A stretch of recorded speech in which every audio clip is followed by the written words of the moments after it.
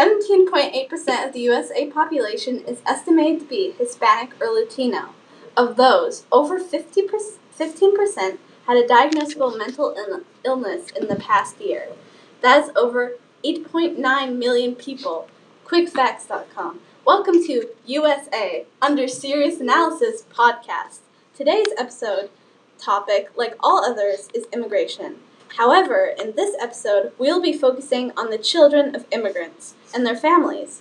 Presenting today will be Perry, Jaden, Mark, and Studi.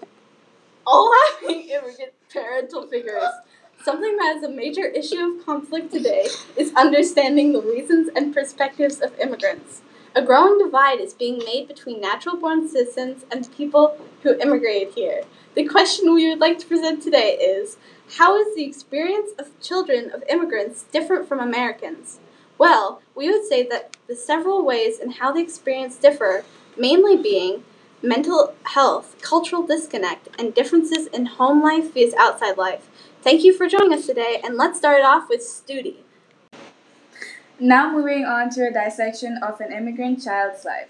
According to an article by Mental Health America, many of the children of immigrants who grow up conscious of the enormous sacrifices that their parents made and spend the rest of their lives proving to their parents that the sacrifices were not in vain.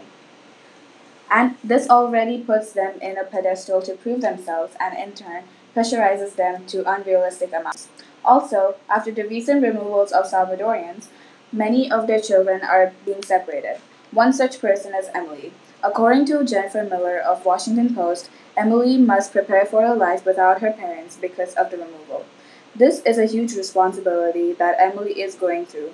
She has to manage herself and her 7-year-old brother at the young age of 14. This responsibility bestowed upon her is great. As of the legal citizens that are trying to fit into the American lifestyles, many of them are attempting to learn English. Nearly 2 in 3 immigrants, 65%, say the U.S. should expect all the immigrants who do not speak English to learn it, stated by Migration Policy Institute.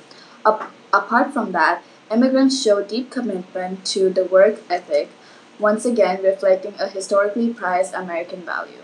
The need to prove themselves is a common quality between immigrants. They have a need to prove themselves and to prove an American that they are here to stay. These are one of many ways their lives are different than the typical American's life. One of the major differences between American-born citizens and immigrants is the effects on their mental health. This is a relevant topic which was covered in an article by the American Academy of Pediatrics. On the topic of mental health of second-gen immigrants, they stated, second-generation children, American-born of immigrants' parents, especially those in families with mixed legal status, often have more emotional and behavioral problems associated with persistent poverty, perceived lack of opportunity, intergenerational conflicts, and explicit societal prejudice. These immigrants have been shown to use mental health services at a higher rate than those who immigrate as children.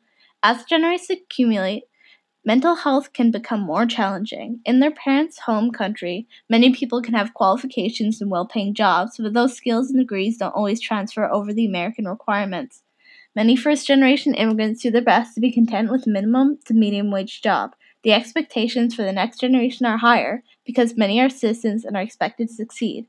They are disadvantaged by lack of understanding of the process of how the U.S. system works. To finish this section off, an expert will share their opinion during an interview, explaining the effects of mental health on immigrants. Mary Hinojosa, who is the executive producer of long-running NPR show Latina USA, was the person responsible to read more. Go to npr.org. Mary Hinojosa. Mary states, analyzing survey and interview responses from over 3,200 respondents, the author found that Asian refugees and Latino immigrants both experience pre- and post-migrational trauma associated with mental health disorders and distress, including depressive disorders. Further discrimination increase the risk for mental disorders and distress among both groups. She added that current immigration policies contribute to a broader climate that facilitates more experiences of discrimination, which in turn could exacerbate mental health concerns. However, there is some hope. Results suggest that non-citizen adolescents experience better mental health outcomes than the US-born citizens. However, the mental health status of foreign-born citizens is indistinguishable from the US-born, after accounting for basic socio-demographic characteristics. The prevalence of emotional difficulty experienced by immigrant adolescents increased with the family duration in the USA. Overall, why are these effects of mental health so prominent among immigrants? Besides just trauma or discrimination, does treatment by the government affect them, or who is in power, or maybe a feeling of cultural disconnect and isolation? Those are some questions we must dwell on.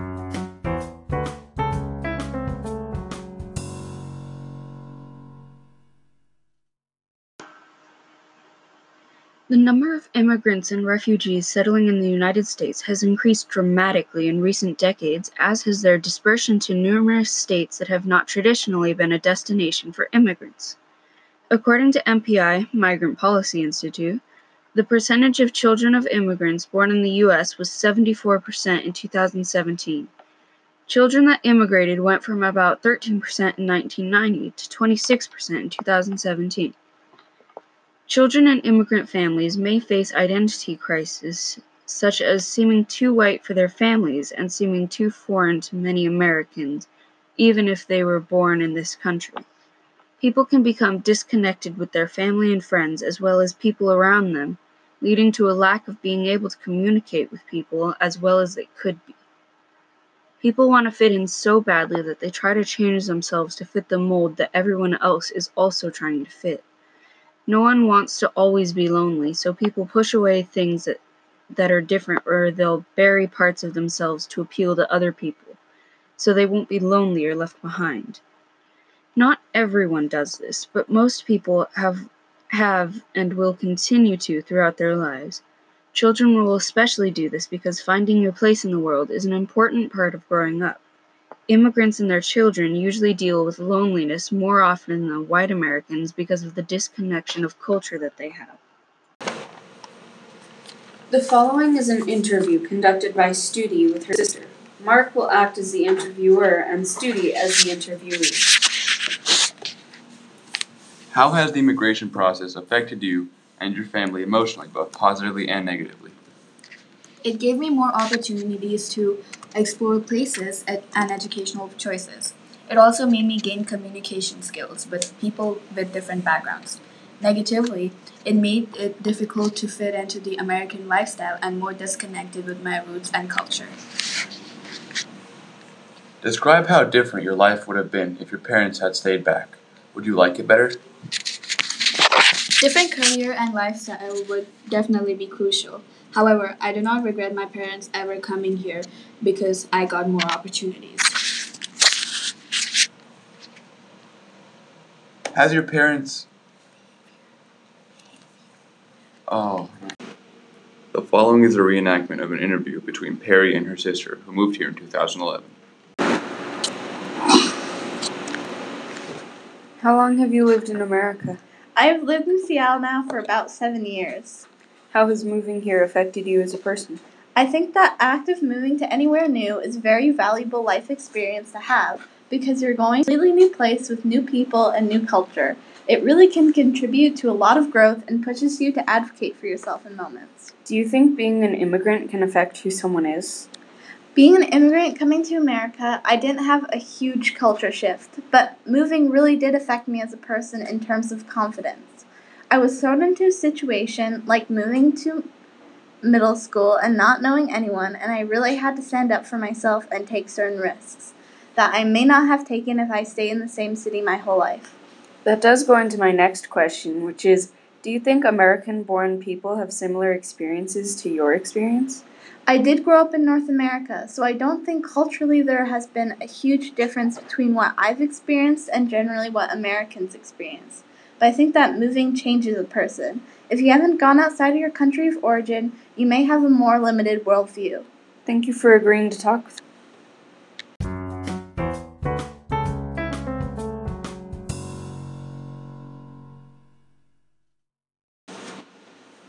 In conclusion, the children of immigrants view things differently in many ways, from traumatic, life-altering experiences to a differentiating perception of daily life. The children of immigrants live lives that in many ways differ from those of American parents, with everyone having their own unique experience.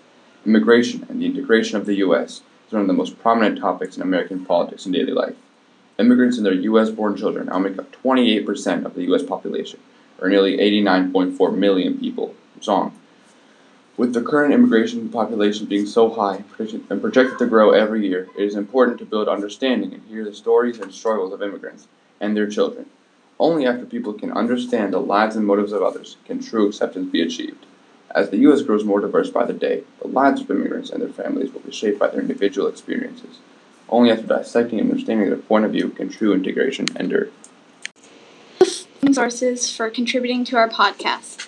Mary Hinojosa's article, Mental Health of Illegal Immigration on NPR. I would also like to thank the American Pediatrics Association and their article on mental and emotional health of immigrants.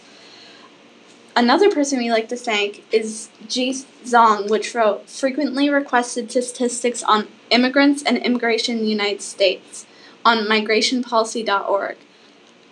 Another person we'd like to thank is Jennifer Miller and their article called American Girl, A Story of Immigration, Fear, and Fortitude on Washington Post.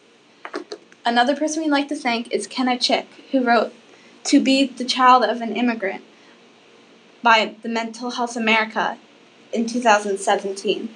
Another person, and the final person we'd like to thank, is Richard Weisberg, who wrote Why Immigrant Children Struggle More Than Their Parents Did by the New Republic.